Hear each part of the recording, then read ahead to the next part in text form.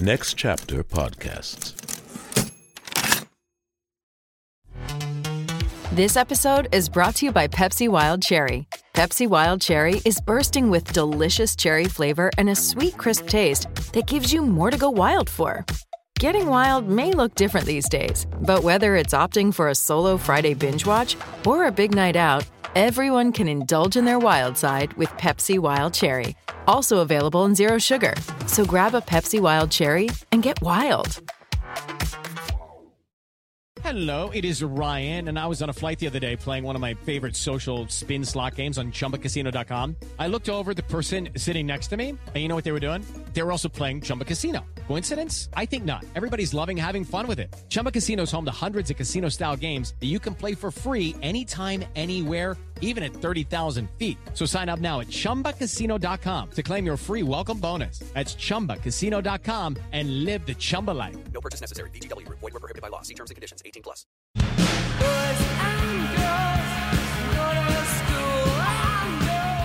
You know, it might have been 1980, but when you hear a song like this, you can tell this band is destined for greatness. Everything about it.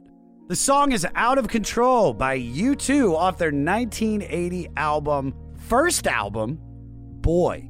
It's also number 417 out of 500 on the Spotify Ridge, the 500 with Josh Adam Myers. What's up? I'm Josh. I'm the King of Fleece. You could call me the King Cadougal. You guys are all Cadougals, and you're in the Fleece Army. Thank you for joining me this week. The times right now are incredible. I don't want to say bad because I've been out there every single day with the protesters. I hate calling them protesters because there is so much love in that group. I was a part of one on Sunday that, there were 20,000 people on Hollywood Boulevard fighting for change. And it really feels like we're going to get it this time because shit needs to change. And there wasn't anger out of those 20,000 people. We're making our point. We're saying our chants. We're holding up our signs that are brutally honest. Defund the police. Black Lives Matter. No justice, no peace. All of that stuff. And I'm telling you guys, I've never been a part of something that electric in my whole life. So to everybody out there that is fighting the good fight right now, I am with you. I love you. Whatever I can do to help, please let me know. And I mean that to all the Fleece Army out there, man. If you guys want to support, JT, my producer, is going to be adding a section to the website that's going to have links to everything, information about what's going on, the demands that the Black Lives Matter movement are asking the world for, and ways that you can help support the movement, like the Minnesota Freedom Fund, Black Lives Matter. We're going to have it all on the website. So if you want to help, just go to the500podcast.com and we got you, all right? This week, we've got a doozy of a record.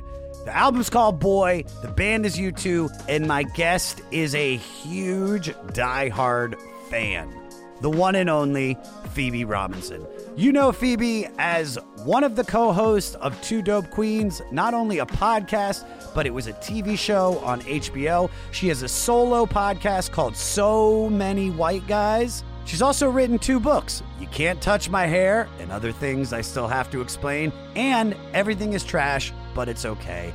When I say Phoebe is a diehard fan, she is a diehard fan, and we will talk all about it for you to understand why her love for U2 and Bono runs so deep.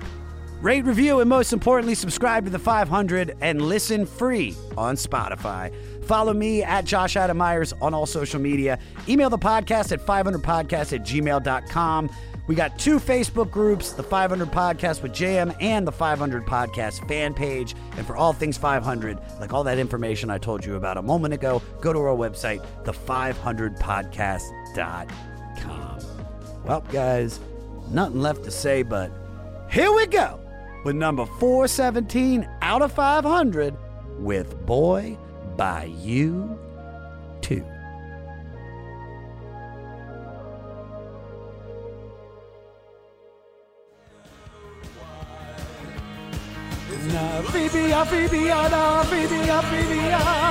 Phoebe Robinson. Phoebe.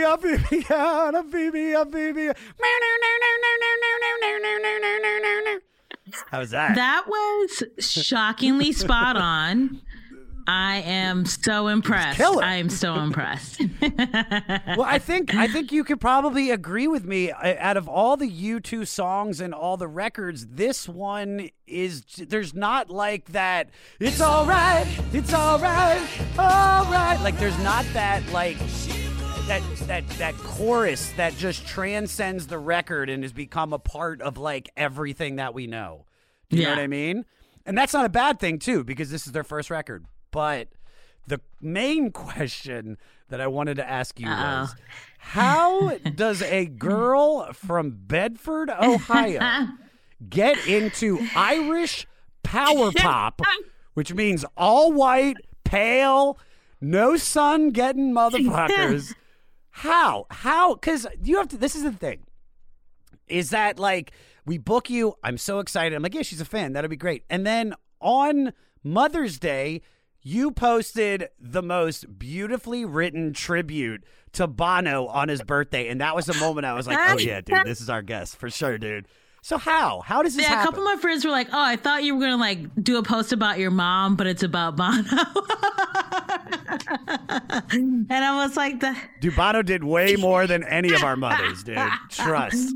I know. I mean, it's a thing. It's so funny you being so, because I was FaceTime with my parents yesterday, and they were just giving me such a hard time about the fact that I'm so into YouTube. Because it's not like a trait that sort of like skips a generation. Like, this is completely has dumbfounded the entire Robinson clan. They have no idea how this started. Like, I mean, I will say this, like, my mom, you know, I think of my parents, she's definitely was like the more adventurous one. Like, she loved Luther Vandross. She loved like Rod Stewart. So she had a pretty, like, you know, a lot of like old school R&B, a lot of like funk. So she had a pretty wide range of sort of music taste. And I think my dad is just more specifically like Shaka Khan and jazz. And that's kind of like his lane. And so I think, like, because my mom was so musically adventurous, like, I would sort of listen to what she listened to.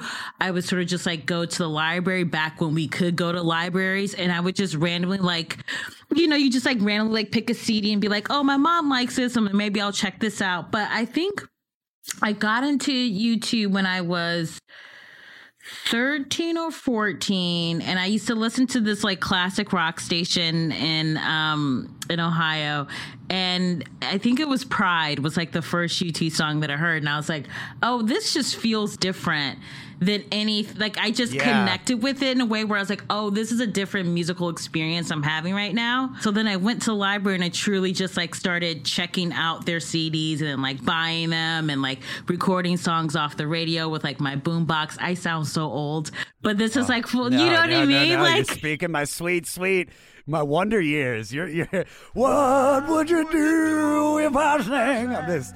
Where's Winnie Cooper at right now? Because I'm feeling the back days, dude. But it was just like, it felt really cool to sort of just, I felt like I discovered this band because truly like no one in middle school or high school was listening. Like, they were all like, you know, Britney Spears, you know, Bone Thugs, which I love Bone Thugs, but it just felt like I was sort of like had this band that was mine because like no one else at school was into it. So it made me like love them even more. And I just got hooked. And so this is, you said, like 14 years old. Yeah. So then how did it manifest into a Bono birthday post? Because that's like, because like Jimmy Cobb from the Miles Davis sextet just passed away. He's like one of the greatest jazz drummers of all time. Kind of Blue is one of my favorite records. So I put the post up on that he died. Yeah. I missed every one of his birthdays where I've been a fan, but I put up like I have to put up because I have to show the respect.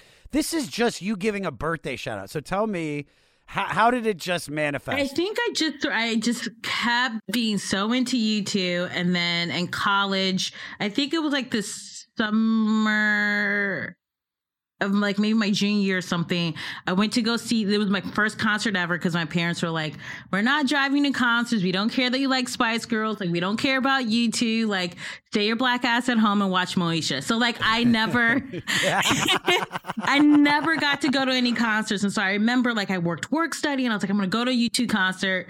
And so I could just, not to cut you off, but I could just imagine your parents being like, oh, U2 again. Here, just, did you see the Earth, Wind, and Fire CD I left on your bed? Did you see the Commodores? And you're still listening? Okay. More U2. They're like, oh, you're going to double down on this? Cool. Okay. And so I was supposed to go with a friend of mine, but her and I had a falling out. So I went to my very first concert ever, and it was a U2 concert, and I went by myself, and I had the most fun. And I had shitty seats. I couldn't afford anything. My seats were so shitty, but I had truly the best time. And so that sort of like, I just kept with it. And so then I would just like go to as many concerts as I could. And then happened to meet Bono in 2017 at Bonnaroo. And that's sort of like how we started. Like, I don't even want to call it a relationship, but like every once in a while he'll make contact. And that's like, but it's just, he's. What is it? Wait. What is it like? What is it like? What's the contact like? You can't just skirt over Well, that. he is like the nicest guy. I got it. Like, he's truly like, I mean, of course, he's like a lead singer of a rock band. So he's like charming and he's smooth and he knows like. He's bigger than that. But he's bigger than that. He's not just a singer anymore. He is a philanthropist. Mm-hmm. He is like a light in a world of such darkness. Yeah. I hate to say it like that, but it'd be so pessimistic. But yeah, it's like you see Bono and he like glows. Yeah. And it was really nice because he's not a surface level person when you chat. So we would just talk about like regular life shit, and he would like talk to my boyfriend, and it was just like really, if you would have told 14-year-old Phoebe, like, when you're in your 30s, you're gonna like vaguely become friends with Bono, I've been like, how, what, never gonna happen. But because I can't like her. What are you talking about? Like, how, like, you can't just shoot this shit with Bono. You can't just be like, hey, you see the Knicks game last night, Bono? Or it's like, yes, it was a good game. I mean, I definitely, the first few times I was just like, oh, I was so nervous about saying anything wrong. And I get that way around anyone like that, like him or Michelle Obama, where I'm like, I don't want to sound like an idiot. Like, that's the only goal. And I don't remember anything other than like, oh, I didn't fuck that up. So it's just, I feel like because I like sort of shouted out, read his like his philanthropy that he does, and his team like listened to like a lot of Two Dope Queens and went to my stand-up comedy shows. So then like they sort of like showed him, I don't know what he heard from Two Dope Queens, but I know that he has listened to the podcast, and I'm like, I say a lot of fucking ignorant ratchet ass shit on that show, but he's listened to it, and he's just been so nice. And I really feel like he's sort of he's an example of like how you can do fame right. Like, I will never get to his level, and I don't want to, and don't aspire to that. But like, he gives back as much as he gets, which I think is huge. And most people don't do that, famous or not, you know? No, completely. There's like I said, there's something special about this band. Like, my old roommate was obsessed with them. Obsessed. Goes to all of their shows. I have yet to see them. I think that my God, because I know, and I will, and this is like to be honest with you, because I'm going to blow your mind. I know all the hits. The only record of theirs I've listened to all the way through is Joshua Tree, and the only reason I got into it was because my dentist, as a young kid, had a poster, that famous poster of them like standing out in Joshua Tree. And because my name is Josh, I was like, well, I have to listen to this, and it just like that album, in my opinion, is so perfect for a multitude of reasons. Main reason is Where the Streets Have No Name, because I think that is one of the most beautiful, powerful songs ever written. And that's solidified if you've seen, which I know you have, the Super Bowl performance after 9/11. I still watch that. I'm going to have to cry thinking about it, because it's just, even with him doing that, he's killing it. And right at the end, he does that cheesy American flag and just goes like, ah! I'm just like, oh my God, Bono, only Bono. Only Bono. He's probably got on the other side like another flag. He's like, wait, what flag am I doing? We're in America? Okay, I got the American flag. But this is my first dip into another full record by them. Wow. And that's very exciting. That's interesting. It was. Okay.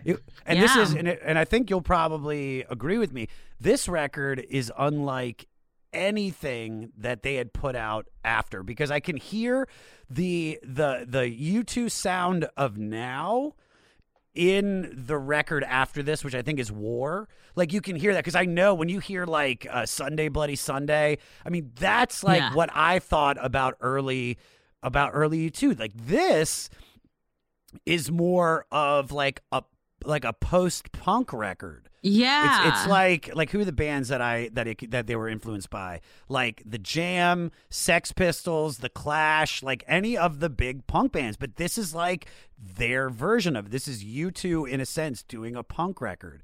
So tell me what you think of this record and like your first experience with it. So I will say that this is not one of my favorite U2 records, and I feel so bad saying it, but I have to be honest. I feel like they're post-punk sort. I don't want to say like. Well, I will say this because I do think they tend to experiment with different sounds, but it doesn't feel like cheesy or gimmicky when they experiment with it. It's more like they're trying to find a new iteration of themselves in order to keep going, which I always find is fascinating. But it's sort of like interesting to listen to it now as like a 30-something, because it has so much sort of like teenage angst and sort of like confusion and sort of like rage at the world that like you're like, oh, I don't know if I necessarily feel that, but then also the world that we live in, you're like, it's very applicable to now. But I think about songs like I Will Follow, which I still think is one of their best songs ever, and that came out in 1980. You know what I mean? Like, it just is such an incredible way to kick off an album. And like every time, like I've seen them, I want to say 28 times. What? I've seen them a lot of times. Wait, you saw Pop? You saw the Pop tour? No, I have it written in my phone. This is how much of a nerd I am. Hit me. This is so embarrassing, but I'm so glad I've seen Beck 18 times, and at least. Oh, that's awesome. But Beck he literally does the same show every time, but it's like, so I've kind of stopped going. But I mean, he's got 18 shows worth of my money and T-shirts and all the other shit too. All right, what was the first tour? So first tour was Vertigo tour in October 2005. Then I started doing stand up like 2008, and I had no money, LOL. So then I couldn't see them on the 360 tour, which still pains me because I heard that was their best tour ever. So then I saw them again for Innocence and Experience, and I saw them 5 times for the Joshua Tree tour in 2017. Experience and Innocence 1, 2, 3, 4, 5, 6, 7, 8 times. And then their last run of Joshua Tree 3 times in Auckland and in Mumbai. So I really just travel. I travel for them. Really travel. Mm-hmm. I thought I was hot shit for going to see Beck in Arizona, and you're like, how did I go into Mumbai?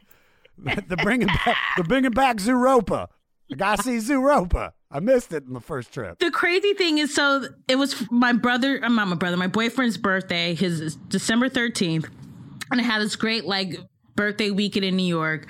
And then Bono's team was like, oh, the last show is going to be Mumbai. They've never performed Mumbai. Maybe you should come. And I was like, all right, let me ask my boyfriend. And I was like, I know it's your birthday weekend, but can we go to India to see you two? And he was like, sure. So I changed our entire trip, canceled everything in New York, and we flew to India. And it was like such a great show. But I've done a 24-hour trip to Dublin to see them. Like, I do not mess around. I like dedicated. What show is the one that changed your life? Like, what's the moment where you were like, it can never get better than this, and you're just chasing that dragon every show you go to after? I want to say the Joshua Tree in 2017, because I just think like they were so amped for like. I think they didn't expect, like, they certainly didn't plan on doing that tour. They thought, like, Bonnaroo, like, one off, it's whatever. But then, like, everyone went so nutso for it. So when they were like, all right, we're going to do a whole tour, like, there was just this energy. And, like, for me, like, I was 3 when that album came out, so I never got to see them do, you know what I mean? Yeah. And so to see them do it in its entirety was just so great with like the massive screens, and they had, you know, the visuals that went along with all the songs and like helped tell the story. Like, I just thought it was one of those where you're like, you know, we see someone who's like 20 years in, 30 years into doing something, you're like, they're just so fucking good. And you can only get that good if you've been doing it for 30 years. It was just really magical and special. And his voice sounded phenomenal. And Edge was just, it was just great. It was a perfect show. I think I'm going to regret not going to that show. I pray they will do it again because, like, especially I think in the last few years, I've just been like, all I want to do is just I see the bands that I've loved or I've liked or just I've grown up with, and I know how good it'll be. I know it, and I know I'll walk out, you know, and donate money to the UNICEF or some shit, and I'll be like, yeah, this is who I am now. Yeah.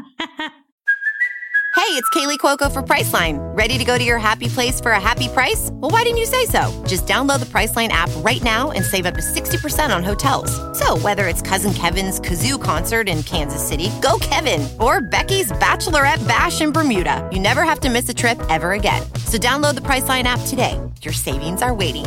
Go to your happy place for a happy price.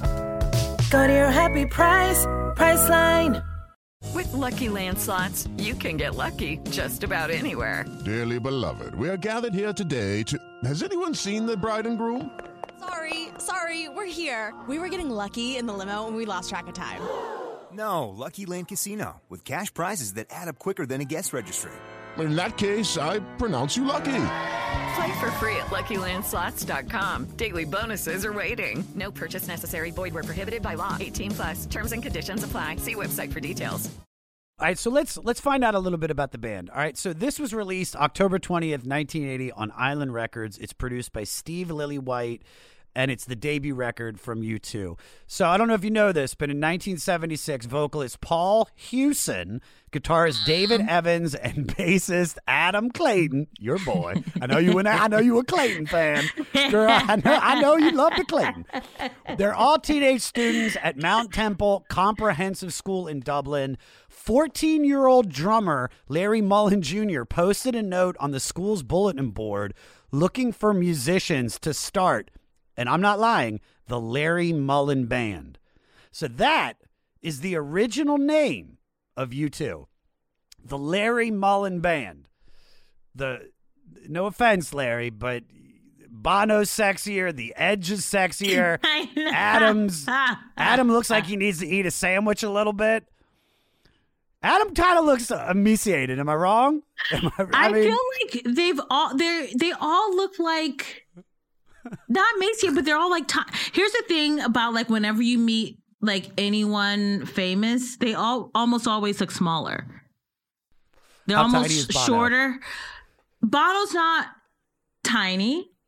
That's my bae. He's not tiny, but they're all like, when you see them on TV, it's just like the aura, the presence, and then you're like, oh, you're a regular person. Like, I could stand behind you in Trader Joe's and be like, look at this fucking idiot getting no name brand nuggets. Like, you know what I mean? Like, it's like, they're not like this over. The only person who I saw, I didn't meet him, but when I saw him, I was like, that's a person, was Jason Momoa. He is massive.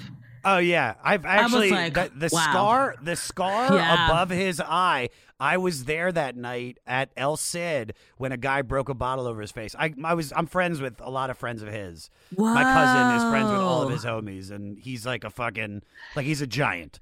Yeah. He's like a lummox. He's huge. So, yeah. So I'm glad, good to know that Bono's got some, he's got like CrossFit body. They all look like they did Murph on Memorial Day. All right. So here's how Bono got the name and how the Edge got the name. All right. So the neighborhood gang nicknamed Paul Bono for a shortened version of, do you know this? Bono Vox, which Bono means beautiful Vox. Voice. 100%. And then David, they named the Edge because of his chin. It was very sharp, pointy. I have shape of his head. Oh, shape of his head. Okay, that's close. We'll allow it. I just I'm like Bono Box. Like these are like the most like artsy fartsy names. It's like, who named you? F. Scott Fitzgerald? Jesus Christ. It's like all right, Georgia O'Keeffe. All right, chill out, Bono Vox. All right, so like I said, they were influenced by the Jam, Sex Pistols, and the Clash. They then started playing gigs as a cover band and changed their name to The Hype. As a four-piece, they entered and won a talent contest in Limerick in 1978, and the prize was some money and studio time to record a demo to be heard by CBS Records Ireland. By 79, they sold out of all the 3-song EPs and signed their record deal. Then in early 1980, they put out another Ireland-only single on CBS, and on the same day, they played to a crowd of 2,000 at a stadium in Dublin, and it was at that show that Island Records saw them and signed them. And then this is the coolest shit. When they went into the recording studio and they said, all right, well, how many songs do you have? The band already had 40 songs already written. And insane. Lily White started experimenting during the record. They started playing bicycle spokes with forks, tapping glass bottles, and recording Sexy Mullins drums in the reception area hallway for the acoustics. But only at night, because during the day the phone would ring and ruin the take. Boy is the record that came out, I Will Follow, which got them on U.S. radio. Record went to number 52 in the UK and number 63 on the American charts. They set off on their first continental Europe and tour of America, and the rest is history of them becoming literally, if not, I mean this when I say it, they might be the biggest band in the world. I think it's them and the Stones at this point. I'm like, who else? You know what I mean? Like, yeah. Like I love Foo Fighters, but I don't think they have the songs. But no, Foo Fighters isn't on the level of I just, it's crazy. The Stones, you can say the Stones, but the Stones have been doing it for 50, 60 years. Yeah. U2 is just... what I love about music and what I love about great artists, like we said, Beck, I'll mention Radiohead, I'll mention the Beatles, and I'll mention U2, is that you start here, right? But then you just keep changing your sound and growing and figuring out how to manipulate your instrument differently. So if you play whatever their last record was and then their first record and then you listen to one right in the middle, I mean, it's just 3 different sounds so different. That all still it's so have different. that YouTube. It's incredible. Yeah. All right. Do you want to dive into the record? Yeah, let's do it. All right. So the album opens up with I Will Follow. Peter, play a little taste. I was looking at myself.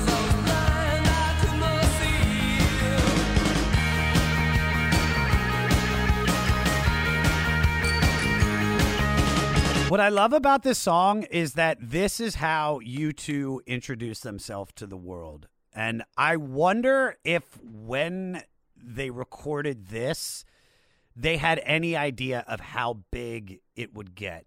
Do you know what I mean? Like, yeah. Did they have any, were they egotistical? Were they confident? Like, what was it? Because you have to have some kind of drive that says, no, we're the shit to get you to the level that U2's at right now. I mean, it's one of those songs where, because I've seen them perform it all over the world. It's just one of those songs when they start it, everyone is jumping. Like, I don't care how late into the show they play it, everyone is jumping and screaming. It's just like such a like, bitch, I'm fucking here kind of song, which I think is great to have that. And I think it's something that you write when you're a teenager and then you know what I mean? Like, you could just go into it, even though you are like on one level wildly insecure as a teenager, you have this like strange confidence to believe that like what you're doing is important and will resonate with other people in a way. And I think that this song really sort of encapsulates that and sort of kind of represents, it's like one of those like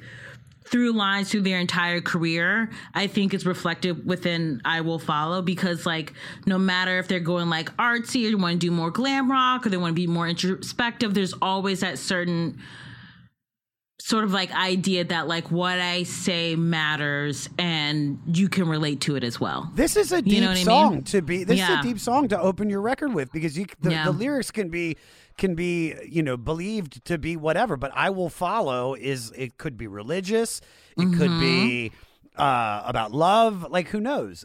So the song is, what we found, is a tribute to Bono's mother, who passed away when he was 14. Yeah. And you can hear that in the bridge with the lyrics, "Your eyes make a circle," are a reference to her name Iris. And she died. Oh wow, this is gonna be so sad. How do we bring? Yeah, she died at his grandfather's funeral. It seems to be about the bonds of love that can't be severed even by death. And there's also likely some stuff about Jesus in there, because this is a Catholic band. Yeah. I love that. I love that if this is your, like I said, your intro to the world, and you're just, giving a tribute to one of the most important people in your life. Let me ask you, like, were your parents supportive of your career choice? They were. I mean, strangely enough, like, I think I'm one of those people where it sort of kind of took me a minute to sort of figure out what I wanted to do. I would definitely. What were the options? What were the options? Well, here's the thing. Like, I really just love watching TV and movies. And so I was like, maybe I'll be a screenwriter, but like, I wasn't even certain on that, but it just sounded nice. And like, you could answer the question of like, what do you want to be when you grow up? A screenwriter. Everyone go, great. And they would fuck off, And so I truly just wanted to live in New York. Like, I just was like, it's got to be better than Cleveland. Growing up in the suburbs, Cleveland is nice. You think? I'll take New York I'll take New York infested with coronavirus over Cleveland any day. And I love Cleveland. Never been there. Yeah, and Cleveland's great. Never been there, but I've read. It's great. I think the suburbs are great. I think I'm just a city person. And so coming to New York, I just was like, I feel like that's where I found myself. And so in 2008, I was 23 going on 24. And I told my parents that like, I think I want to, I had them give me money for a birthday present to pay for a stand-up class, I believe. And I was like, oh, I'll just try this out. And I fell in love with it. And I was like, I think I'm going to pursue comedy, but I don't know what that means. I'm going to have a day job and figure it out. And that's literally what I did. I think as long as I was able to pay my bills and like I wasn't doing, like I wasn't just like on the street, I think they were totally fine with like whatever you want to do, which I'm very grateful for. Did you go to film school in New York, or was it in Cleveland? I went to Pratt Institute in Brooklyn, and I studied writing. So it was like a little bit of screenwriting, short fiction, a little bit of poetry. I tried to get into NYU, but my grades were trash. Like I was probably like a C- student because I just didn't focus. So NYU was like, You still applied. Yep. Holy shit. You're like, I'm pulling a strong 68%. Strong 68. Strong. Yeah, and NYU was like, this is fucking garbage. Get out of here. And I was like, okay, I'll go to an art school in New York because that'll still get me to New York. And then I became an A student once I got to college. Like, and then I just was able to write and be creative, and that's what I wanted to do, So when you left Cleveland, did you already have that like lead to Pratt? Did you like know, so you could be like, I'm moving, but I'm going to school? So they could be like, all right, that's cool. That's chill. Yeah. So they're so supportive. I mean, my dad, I think he went to college and then dropped out his freshman year because like it just wasn't for him. My boyfriend never went to college. He started, he used to work in music as a tour manager. He started out in merch, and so he started touring when he was 17. So I have been surrounded by people where it's like, college is not the only thing you have to do. That's one way, but you could do something different. And so I think my parents have been like, whatever works for you, because college didn't work for me. So, you know what I mean?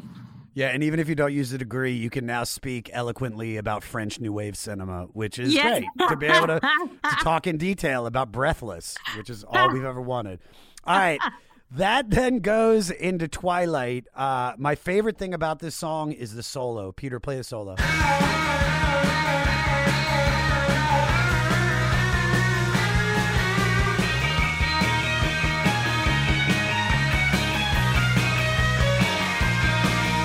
They sound so different.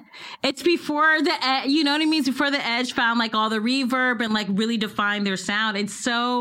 I'm like, it's so crazy to hear him play the guitar like that without any effects or any. Dude, yes, it's great. Rips. It's that you literally took the words out of my page, which is I just wrote unlike anything I've ever heard from the Edge, because that's like a Nirvana solo. Mm-hmm. That's not like that that long sustainable like choppy notes that he does that are incredible. All right, the chorus in this song is, "In the shadow, boy meets man," was about how unexpected tragedy can force a person to grow up quickly, but was also interpreted as being about homosexuality. Oh, word? There's a couple songs on here that the gay community gravitated towards, because it's like, it's like, you don't know. You look at Bono, you're like, all right. I mean, they're all, like I said, they're all skinny. They're all hygienic. They all had nice hair back then, Just saying. That makes me happy that like anyone can identify with their music, which I think is like one of the things that they always try to do with their songwriting, is make you feel like because they're a religious band, obviously, and I'm like not religious at all, but I still identify with all of their songs, and it feels very spiritual when I listen to their music too. So like I love that about them. Yeah, there is something about this band that, I mean, not just gays, but blacks and Asians, they can all just say, oh no, this is about my plight. This is about what I'm going through in my experience. Now, being that you're a comic and you're a social activist, must have been a draw for Michelle Obama to want to collaborate with you on an interview. Did you feel any pressure to be seen in that way with Michelle Obama? I mean, it's one of those things. Her book came out, what is it? It's 2020. Her book came out 2018, and my book came out that same year, and I was like, I want to interview her somehow, and I just tend to like throw things out into the universe and just go like, we'll see if it happens. And then when her team had called, because Jess and I were still recording Teed Up Queens, although less frequently because, she just blew up and was like doing all these movies. So she was traveling a lot, which was like awesome for her. But when Michelle's team called WNYC, who distributed Teed Up Queens, and was like, Michelle wants Phoebe and Jessica to interview her as like their one non-traditional sort of interview for the book, I was like, wait, she knows who we are? Wait, she's listening to Tito. Like, it just was really one of those things where you just sort of like pinch me. Oh, yeah. And so, we traveled. We took the train in DC, and we were given 20 minutes because Michelle is very busy. She has a very tight schedule, and we got the book. It was like in a manuscript, like it was all printed out, and it had like our names on it, or whatever. So like if it ever got leaked, we would know like we were the assholes who did it. And I had like less than a week to read it, and I truly was just like, this book is now my life. Like I just absorbed it and took all these notes and I highlighted. And when I met her, she was just so, of all the famous people I've ever met, and it's not like a lot, but of all the famous people I've ever met, she's the only one who didn't want to ever be famous. And so I think that makes her slightly a different person. It makes her grounded in a way that she only want to do acts of service. You know what I mean? Yeah. And like help young kids feel confident so they can go off and live their lives and like give back. And so, when we sat down and interviewed her, I was like, I just don't want to be ignorant. Like, she's got so many degrees. Like, she's this iconic black woman. I don't want to be this dumbass, wasting her time. How do you center yourself? I just was sort of like, okay, I'm going to talk to Michelle Obama. So this might be my only chance ever talking to her. So don't fuck it up with like, truly was like, just listen, this is an LOL. Like, this is a hilarious dream. So just like try and have fun with her. Yeah, dude. Was it completely out of body though when it got started? It was. So like what helps me is I tend to over prepare. So I had like all my notes in front of me and all, like, so that helped ground me and be like, okay, I know how to write a question so I can get through this. But she's just so disarming and so chill, and she was so funny. And, you know, she was like showing us pictures of her daughter. So it was just like, oh my God, this is just a woman who's like very accomplished, but like she, you know, she raised like teenagers. Like she's doing the same things that like my mom did with me. You know what I mean? Yeah. So it made it be less like she's this icon and sort of like, okay, this is just another like really cool woman that I get to meet that will hopefully like help shape me to be even a better person. And she's so funny. That's the thing is like, you always hear like, oh, this person's really funny. And then you meet them, you're like, they're not. People just say that because they're famous.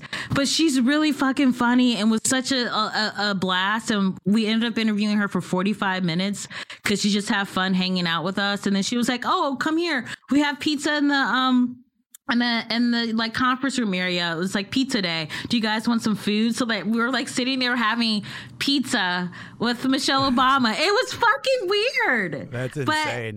Yeah. That's insane. Who are you closer with? Cool. Who do you think you're closer with? Michelle Obama or Bono? Definitely Michelle. Fuck like yeah, dude. I have her cell number. Yeah.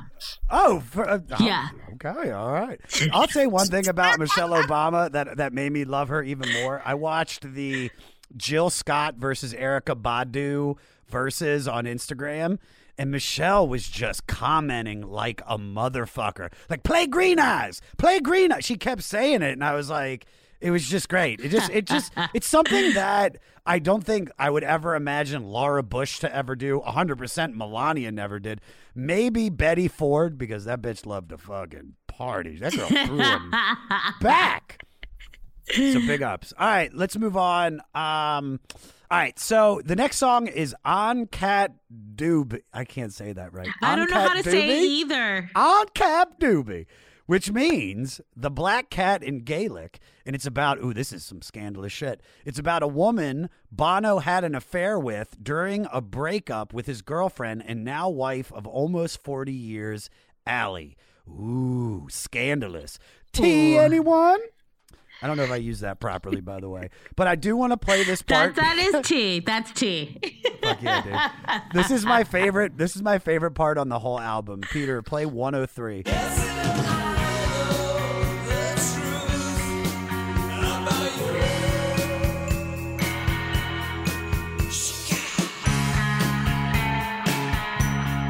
That's, to me, is like if I was Allie, that's Bono's wife, and I'm like, really? You gonna write a song about this other hoe you fucked and then put it on the album? Are you Usher? That's some shit Usher would do. You know what I mean? Confessions. Yeah, this is his Confessions. Confessions is way hotter though. I love that song so much. I love that part song 2. is so good. I love part 1 and part 2. Confessions. Great song. Great song. One Hit Thunder is a podcast where we both celebrate and have a good laugh about bands and artists that had just one hit that we all know. Each week, we're joined by a guest from the world of music or comedy to learn more than you ever thought you would about some songs that you can't forget. And we decide if they brought the One Hit Thunder or were nothing more than a one-hit blunder. Look, if you listen to the show, you're probably going to laugh, and I guarantee you're going to crush next time the bar has music trivia. Tag Team, Jane Child, Meredith Brooks, Looking Glass, Sean Mullins, Eiffel 65, EMF, Crash Test Dummies, Crazy Town, Chumbawamba. We have hundreds of episodes in our back catalog and a new episode each week, so pass the Dutchie, make sure you're connected, and subscribe to One Hit Thunder wherever you get your pods. Porn, Satan, drugs, therapy. It's not just the list of what I'm up to this weekend. I'm comedian Kiki Anderson, and those are just a handful of the taboo topics I've poked and prodded at so far on my podcast, Indecent, the show where we peel at the wallpaper of polite society. Each episode digs into the dark underbelly of our culture to dissect the things we aren't allowed to talk about around the dinner table, featuring conversations with comedians, activists, journalists, academics. They all help me figure out the who, what, and why behind what is and isn't acceptable behavior. Indecent with Kiki Anderson, where NSFW meets LMAO. Mwah. Moving on. Out of Control? No. Into the Heart? Oh, wait. Is number 4 Out of Control? No, it's number 5. So let's skip. Oh, sorry. Let's skip. No. Let's skip to Out of Control, because after every listen, I just kept loving it even more. I think it's probably one of the most accessible songs. It's the most like pop formula.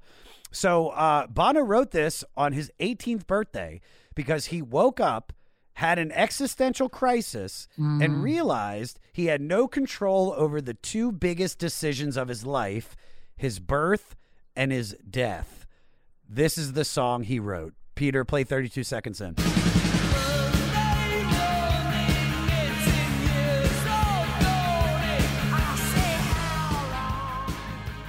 I remember when I first started listening to this album, I think the first time I listened to it was like in high school, and I was like, oh, I don't know, because I wasn't really into punk like at all, or even anything remotely punk. So like Clash, Ramones, I was like, this is all just fucking noise.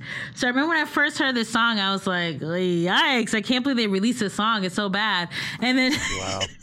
But now I sort of like, it really like grew on me in a way, and I don't know, I just sort of, I liked how upbeat it was, and I like how there's the one thing about this album in particular, I think when it comes to Bono, it's like you could see that he didn't necessarily have control over his voice yet, and he was still sort of figuring out like how he wanted to sound and how he wanted to sing.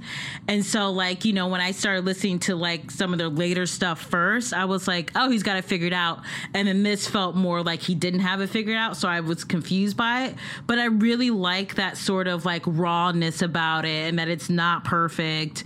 And I think that's representative of someone having an existential crisis. Like they're going through some shit. Like he's going through shit on this album, and I think a really cool way. Think about having that kind of I hate calling it a crisis. I more think of it as a breakthrough, where you realize you're going to die. I had mine at 38, where I was like, I'm going to die one day. I better start enjoying this. He had this at 18.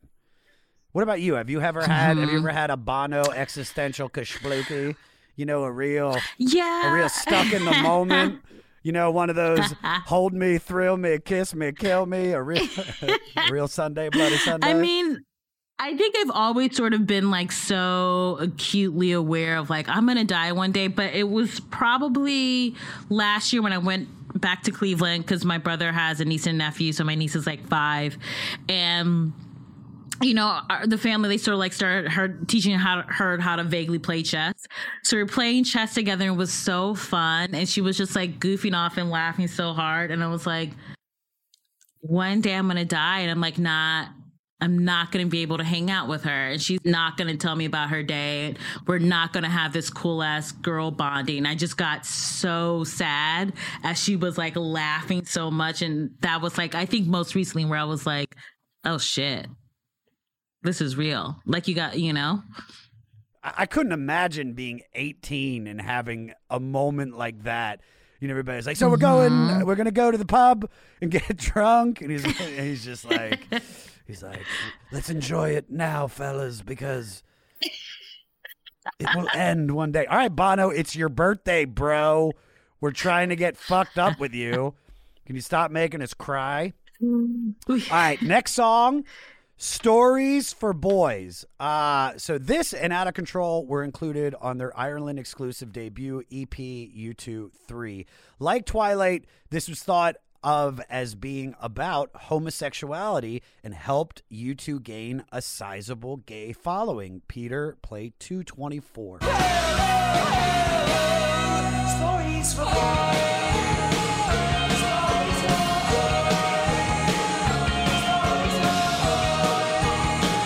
So this wasn't about homosexuality. Bono said this was his youthful reaction against advertising and images in the media that depicted the unattainably perfect look that would bring happiness in success. So basically, Bono realized that he would never be James Bond. What I got though, Phoebe, from these two songs about it, because what that statement about this. About the gay community like gravitating towards this, it almost made me like sad, because you got to think this came out in like 79 and 80 when it wasn't socially acceptable to be a homosexual. So you're looking for any little shred of something just to grab onto to feel like you're a part of something. And it just like we said earlier about how every race, color, and creed can listen to the music and be like, it's about us. No, it's about us. It's about us. But it's just there's almost such a melancholy with finding out that information, because it's just like, dude, it's just like it's all good. Like you're fine, we're fine. It's just I don't know. It just kind of made me sad, It did. No, but I mean, I know what you mean, because you want, so many groups were so underrepresented for so long. And like, even if you did want to have a song, like you had to sort of kind of do it in coded messaging. Like you couldn't really be out with what you wanted to say. And so like, I think one of the things that I really like about U2 is whether it is for, queer people or like certainly their politics, like they have always, I think they always make their concerts a safe space for you to feel like you can be yourself and that's fine. You know what I mean? And like, I think especially so much of pop, when I say pop music, I mean like popular music is about like, no, you should aspire to be like Madonna. Like, you should aspire to be like this fantasy. Like, I think they were very much like, they didn't really like lean into the fantasy of rock and roll and until they got to Achtung Baby, which they did. But before that, it was really sort of like, this is what this shit is. And like, these are things that we're going through. And even though I am in a rock band, I've gone through some real shit. Like, I felt some things. I've had some trauma happen to me. And I think that is one of the reasons why, like, when I go to a concert now, I'll see teenagers all the way up to people in their 60s and 70s there, because their music is universal. We all go through shit. You know what I mean? We all freak out and be like, is my life enough? Am I doing enough? Like, I'm going to die one day. Like, these are all universal themes that I think they've really tackled in interesting, amazing ways. And the fact that you were doing that as teenagers, I'm like, damn, I haven't written anything that profound yet, and I'm 35. But it's just, I don't know, it's just really cool. There was a meme that got passed around. I think I shared it a week or so ago, and I'm going to fuck it up, but it's kind of like, it's basically saying, when you're in a good mood, you enjoy the music. When you're going through it, you understand the lyrics. You know what I mean? I'm not, it's said way more eloquently. So that's why, when I'm saying I got sad is because the gay community in Ireland and around the world probably heard this song and it's just like, no, this is about us. This is about our story. And it's beautiful. So big ups, Bono. I love you, buddy. You're a good dude. All right. Next song, The Ocean, which I kind of feel is more of a short musical poem than a song. Peter, play 25 seconds, bro. Picture in gray, darling gray, just me by the sea. This kind of has a Joshua Tree vibe to it. A little bit, right? Yeah, I feel like it's a little bit Joshua Tree, and also I feel like Unforgettable Fire, which definitely, I mean, they would even say like that album was definitely more sketches than like fully completed. And so I liked, when I went back and listened to Boy for the first time, like when I heard The Ocean, I was like, oh yeah, that reminds me of that sort of like, it's unfinished, and that's kind of okay, because I think it felt like, it just feels like when you think about art, like, art is not necessarily this finished concrete thing. You know what I mean? It's always like moving and changing, and especially depending on who's listening to it, like it's going to have a different meaning. So I like that they have these moments where they write songs that are clearly incomplete, because it allows you to sort of like fill in the spaces. And I don't know, I think that's kind of cool. Yeah. I what's funny, as you were saying it about some of their other records, I feel like almost this record has an element of every other record after this. Do you know what I mean? Like, you can still in every, maybe not like you'll hear Boy in pop, or you'll hear Boy in this, but you can hear in certain like, you can hear those albums a little bit in this. Do you know what I mean? So this is like the groundwork for it. All right. So besides him mentioning the title character from Oscar Wilde's 1890 novel, The Picture of Dorian Gray, about someone who traps their soul in a painting so he can stay young and beautiful and enjoy an unrepentant lifestyle forever, Bono has called it comic megalomania. I think it's about a young man standing on the beach who realizes the ocean will outlive him, so he can either try in vain to change the world in his limited time or spend that time and effort changing himself. Wow. I could see that, because then the next statement, Bono says, the ocean is the thought of every teenager. It is the thought of everybody in a band who thinks they can change the world. So I can see I can see why I asked that question earlier about if they knew that they were going to get this big. I have to believe that they had that. They had those moments. Like, you have those moments when you're playing with somebody where it's just like you're connecting on such a level that you're like, oh yeah, people are going to dig the shit out of this. And then you start playing a show, and the next thing you know, you win a Battle of the Bands. You play in front of 2,000 people, and then, you know, you're saving starving children in Africa like 4 years later. Like that, you could just see the progression.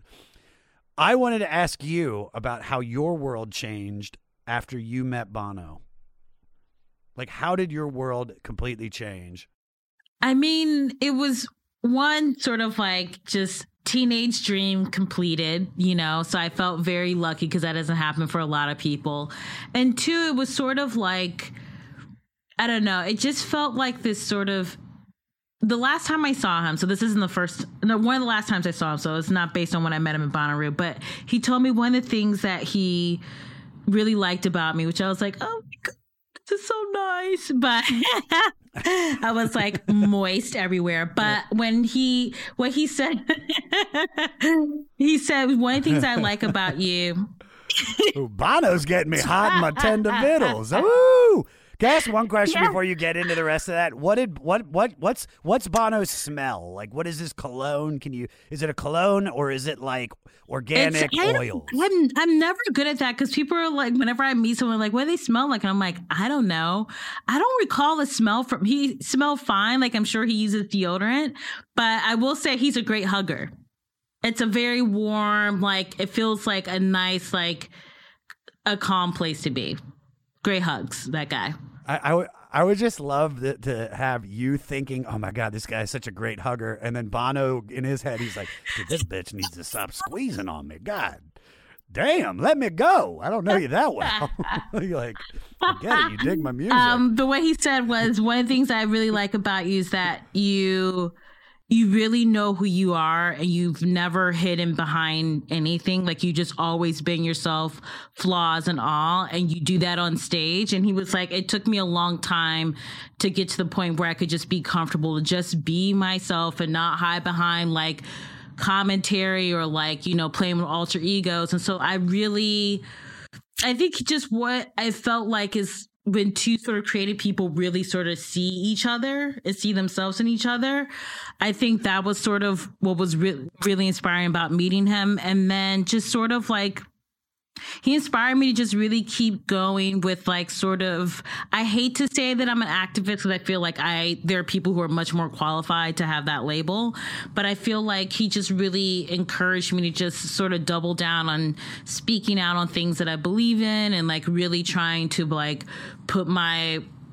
money where my mouth is. And so like, I think he's just made me like want to stick to my convictions even more, because I think that that's something that not only him, but the entire band has done, which I think is really admirable and really hard to do, because you get a lot of shit. Like, he's gotten a lot of shit for being philanthropic. And he's just like, that's what I want to do. Like, this is part of my mission. And I'm just like so amazed by that. I think that's so incredible. All right, moving on to the next song. I want to play a little bit of track 8, A Day Without Me, because I think this might be the only song on the record with the Edge guitar signature sound.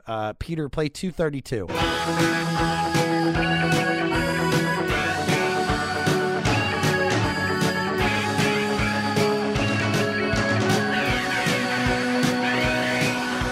All right, so that choppy guitar pedal that Edge uses in almost all of his songs is called the Electro Harmonics Memory Man. And I was just hoping that because he started using it on this song, for every song after that, like, he was just like, so, you know what I think would really take this song to the next level? How about some little Electro Harmonics Memory Man? And they're like, all right, Edge, chill out, dude. We got you. Great song. Hello, Tom May here, host of Future Friday. I've spent the last 15 years on the road with my band, The Menzingers, where I've met all kinds of wild and fascinating people. So I started a podcast. On Future Friday, I talk to fellow musicians about the moments that made them, their passions outside of music, and the curiosities that tie us all together. I've also talked to the likes of UFO researchers, magicians, soldiers, and documentary filmmakers, and I'm constantly searching for folks that can shape and change our view of the world. You can check out Future Friday wherever you like. Then you've got Another Time, Another Place.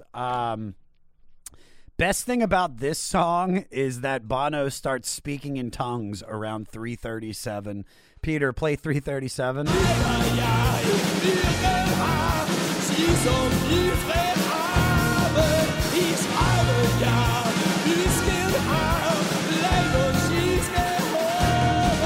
He don't try. He don't care. It's like he's like going full Eddie Vedder right there. He was doing Eddie Vedder before Eddie Vedder. He don't try. He don't try. Which is, all right, so just so everybody knows, that is either Gaelic or it's German. I like to believe Bono went full Jesus camp and just started speaking in tongues. He's just like, guys, hold up a second. I'm feeling this song. He don't try. He don't try. And they're just like, what the... God damn! First we got the Edge with his goddamn electro harmonics memory man, and now fucking Bono is going full fucking Pat. I was about to say Pat Bennington, but that's not. I couldn't think of a church leader's name. That's how Jewish I am. I tried. Good song, right? It is a good song. I will say on this album, it's like Adam and Larry don't really like they're you could tell their sound has like not been defined yet. So there's sort of like the backbeat for everything, but there's nothing like distinctive where it's like Sunday Bloody Sunday is like, that is Larry. You know his identity. You know what I mean? Yes. When he does that. But like on this album, you don't get their personalities yet, which I find is like really interesting because I think they... You know, like I've never met Adam, but Adam seems like the one who's like really cool and like keeps him up to speed on like all the different like musical references. But like Adam didn't really like have that moment to sort of stand out on the album at all. You know, you think Bono and the Edge were like, oh, so you really wanted to call this the Larry Mullen Band when we can't even hear your fucking beating this shit. All right, we'll wait till the next record. He's like, wait till the next one. He's like, I got you on the next one. And he did. He came through. He show improved. I couldn't agree with you more. All right. The next song I want to talk about is The Electric Company. And it's about electroconvulsive therapy, an inhumane shock therapy that was used by, I'm going to fuck this up, Grangie Gorman District Mental Hospital. So one of Bono's schoolmates was confined there after a suicide attempt, and he had talked about trying again as a way to escape. So Bono wrote this. Peter, play 256.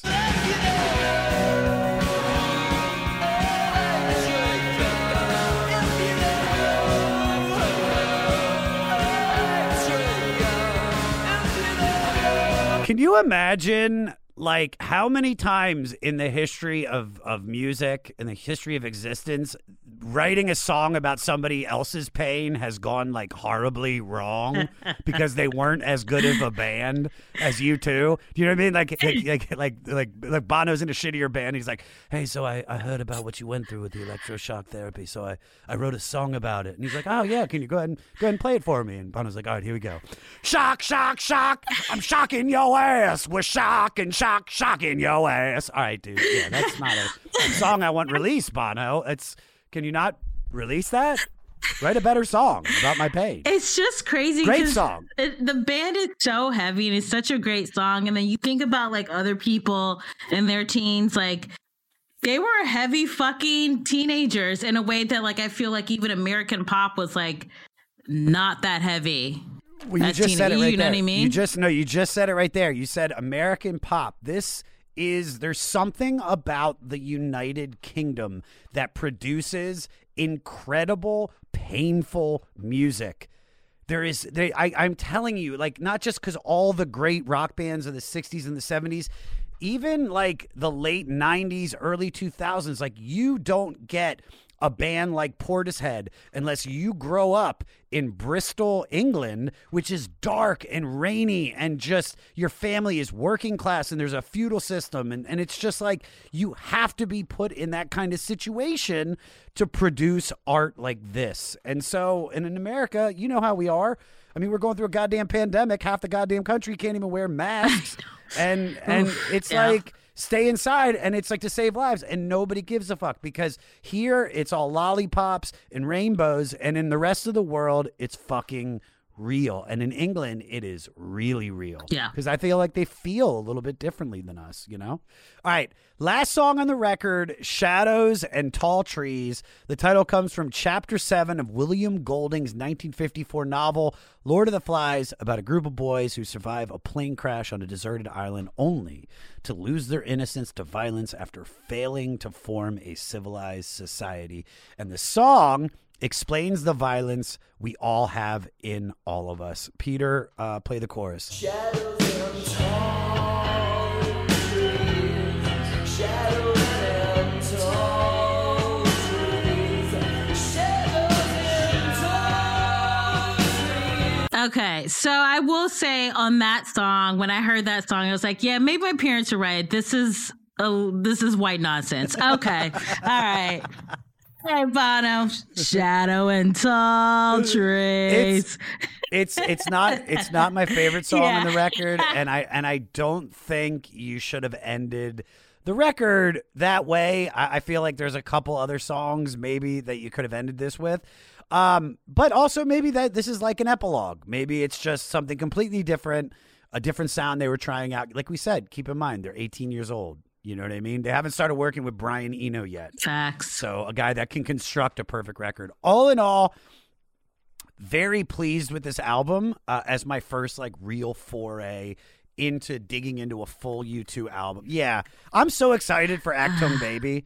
Like I'm so excited to hear like Red Mining Town again and be able to like, you know, just like I feel like you have to know where the band has been to know how they got to Lemon. Do you know what I mean? She won't Lemon. You like U2 so much you fuck with Lemon. I love Lemon. I love it. It's so fucking different for them. But like Achtung Baby, I will say, having this conversation, like a lot of the sort of like heaviness of that album I see in Boy, even though Achtung is so different and so like informed by like electronic music and like, you know, David Bowie and all that shit, like just the heaviness of like what they were talking about juxtapositioned against like some of the beats they chose that were like sort of upbeat. It's such a great album. Oh my God, it's so good. You're gonna lose your mind. It's so great. I can't wait. I can't wait. You want to do some facts and get out of here?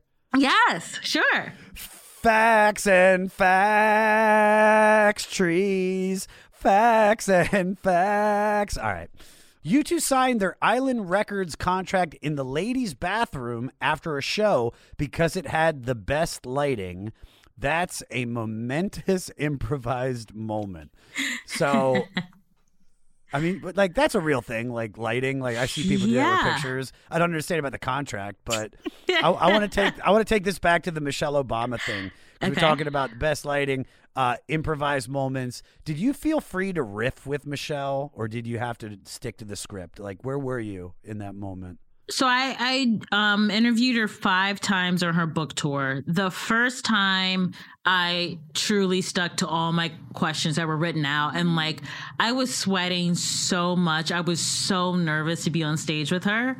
But then like by the end, like I could like sort of like ask her different questions and sort of riff on stage. And it was like really fun and easy and felt like 2 girlfriends hanging out. But the first time I was like, just don't fuck this up for Black people. I was like, do not do it.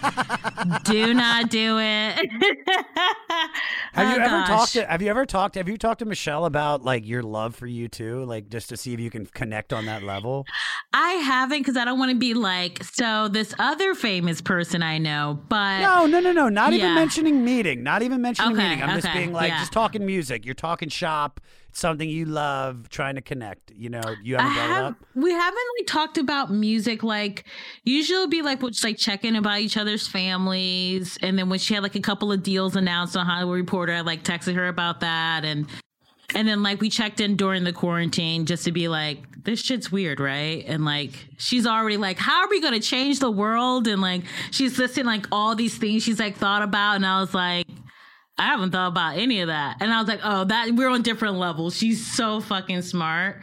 So I was just like, so I wrote back some bullshit, and I was like, oh, that was not a great conversation for me. You're like, all right, stay safe. You gotta close it out. Just make sure, put the little kiss on the end. Stay safe. Yeah. Stay safe. Hit me up whenever. God bless your soul. I love it. All right.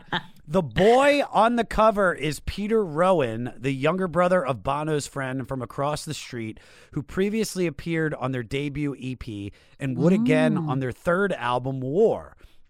His photo was purposely underdeveloped as a metaphor to represent the transition out of boyhood into maturity.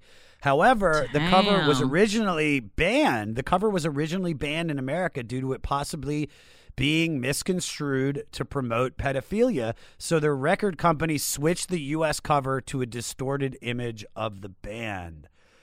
Yeah, I don't agree with that. I don't agree with that, but also it's 1980.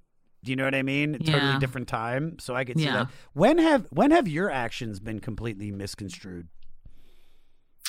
Ooh, that's a good question. I think one of the things I'm learning about being in a long-term relationship, especially when you're living with the person and this is like your person, is that as a comedy person, I will always try to go for a joke to sort of diffuse, which I think makes the other person go, well, you don't fucking take what I say seriously because you're just joking the fuck around and like you want to be liked all the time, which I do think is, that's real talk. I really do want to be liked all the time. And so that's a thing where it's like, you have to just be careful how you act because sometimes you won't be acting out of honesty to yourself, but out of what is going to be the quickest way to get someone to be like, oh, I like you. Oh, you're great. So I always think I just worry about sometimes, do I go for someone liking me at the risk of not being authentic? Which I don't know if that was too heavy of an answer, but I think, No. That was a perfect answer because I as comics, you know how much we love instant gratification. There's nothing better than given that they say something, we hit them back with a funny little riff, they laugh, we feel comfortable, we feel confident, and then we feel in control, which is the way we are on stage. The best thing I ever heard, which is don't hang out with people because you want them to like you. Just hang out with them because you like them. You know what I mean? Once I started believing that, I stopped trying. And all the famous people I wanted to like me, now they just like me because I'm like, no, I just like you. You're cool. And then it just kind of, but dude, there's nothing sweeter than hitting that fucking riff. When somebody drops dude, my grandma's got toenail cancer. And you're like, toenail cancer? That's real? No, I don't even know what I'm saying. All right. After the first single was released, U2 played a show a week for a month at the Marquee Club in London. The first week, it was half full. The second week, it was full. The third week, there was a line around the block. And on the fourth week, they had to close the street down. I love that. I just love that. It's just the word of mouth and people are talking about them and it's just it just keeps growing. So what was your Two Dope Queens close down the street moment? When did you know? When did you know this shit's real? I think it was, so we started it 2014. It wasn't originally Two Dope Queens, but Jess and I started working together 2014. And it was probably when the podcast came out in April 2016. And its first week, it went to number 1 on iTunes around the world. And we were like, what is happening? People want to listen to this show. They want to listen to us. We just didn't expect it. We fully started the show because we're we don't see any other stand-up shows in the alt scene that have 2 women of color as the host and that have all different kinds of comedians on. So we'll just start it ourselves. But we didn't expect it to resonate with people the way that it did. And I think for me, for sure, it showed that there'd be people who would send me messages and they'd be like, I never used to go to comedy shows because I would never see any women doing stand-up or I would never see any gay people doing stand-up. So I just felt like the stand-up shows were just not accepting of anybody who wasn't a guy or a straight guy. And that just made me go, oh, this is helping people feel like they're being seen. And so I think that was the moment where Jess and I was like, oh, this is bigger than what we thought was just, doing at the Bell House in Brooklyn, just doing a Brooklyn show, It's crazy. Have you had like a Beatles moment, like where you're being chased or anything and it's like overwhelming? We never had that. I will say when we taped our show for HBO, that was definitely, we were like, because when we first started, we were just sort of like, oh, this is like a fun hobby, whatever. Like, I just want to do like purely just stand up. And Jess was still just like Daily Show, whatever. And they were sort of like, oh, yeah, this Two Dope Queens is gaining traction. And I think when we were able to sell it to HBO and they just sort of let us do our thing, and we came out and we got this like standing on like ovation from the crowd, we were just sort of like, what the fuck? This is so crazy. Like, we were just like, this is so nuts. Like, I mean, outside of like Wanda Sykes, like at that point I hadn't seen a black woman on HBO except for, Wanda Sykes and Issa Rae. So I was like, the fact that we're now joining that company made me feel like so honored. Like, I don't in any way think we're as funny as Wanda Sykes, but I was like, just to be like lumped in there with her felt so cool and so surreal. And Oh, I can imagine. Yeah. Oh, I can imagine. And HBO is like, that's the pinnacle. That's like, there's still this level of like, I don't want to say like respect, but just HBO has such grace. Like, there's something very beautiful, even like down to like the fact that they have Sesame Street on there now. Do you know what I mean? It's a special network. Like, fuck Showtime. Showtime can suck my ball. I hate Showtime. And if anybody tells me to watch Ray Donovan, they can suck my dick. Fuck them. I hate Showtime. All right.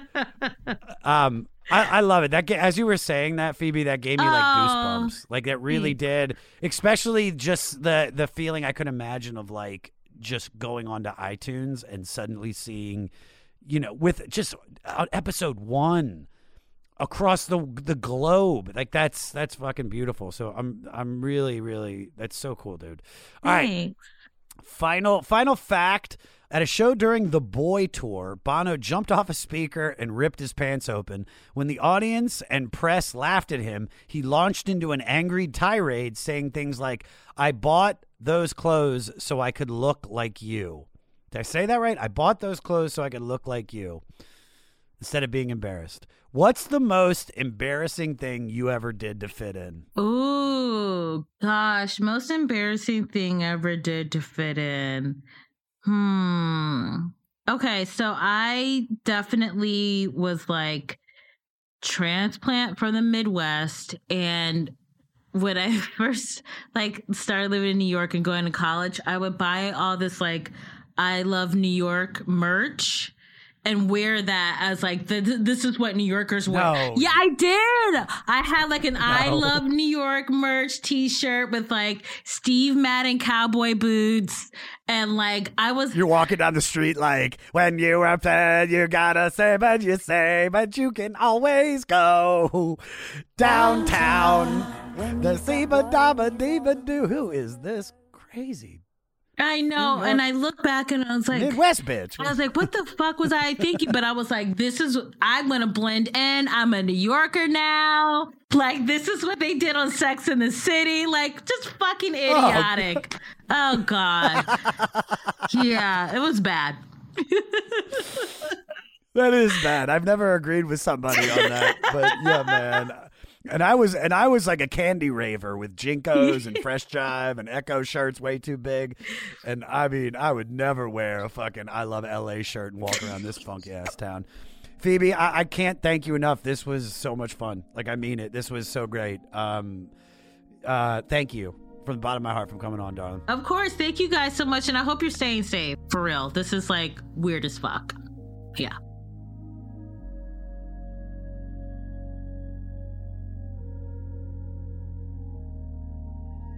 Was it right or was it right or was it right? The one and only Phoebe Robinson, guys. For all things Phoebe, go to her website, phoeberobinson.com. Follow her on all social media at Dope Queen Phoebes. Don't forget to listen to her podcast, So Many White Guys, on Spotify. Pick up her 2 books, You Can't Touch My Hair and Other Things I Still Have to Explain, and Everything is Trash, But It's Okay. You can find that on Amazon, barnesandnoble.com. It's dope, dope, dope. Also, she's got an upcoming Comedy Central interview series called Doing the Most with Phoebe Robinson. It's launching later in the year. Follow her on social media so you can find out all things Phoebe and to find out the date of the premiere of Doing the Most with Phoebe Robinson. Now, we just listened to U2 from 1980. This week, our music director, Maddie Penfield, picked Biffy Clyro. I think that's how you say it. They're a 3-piece from Scotland, huge all over the world, not that big in America, but they have played every major festival you can name. Their new album is titled A Celebration of Endings. They got 2 new singles that you can stream now on Spotify, Instant History and Tiny Indoor Fireworks. Check it out, and you can find all the links on our website, 500podcast.com. And if you're in a band and you're influenced by one of these albums or artists, you want your music featured on the 500 website? Send your song to 500podcast@gmail.com. Make sure you put the album and artist that influence you in the subject line. Next week, it's Tom Waits Week as we dig deep into his 1999 album, Mule Variations. So y'all got some homework to do. Listen to the album on Spotify. Stay fleecy. Dougal, Dougal. Black Lives Matter.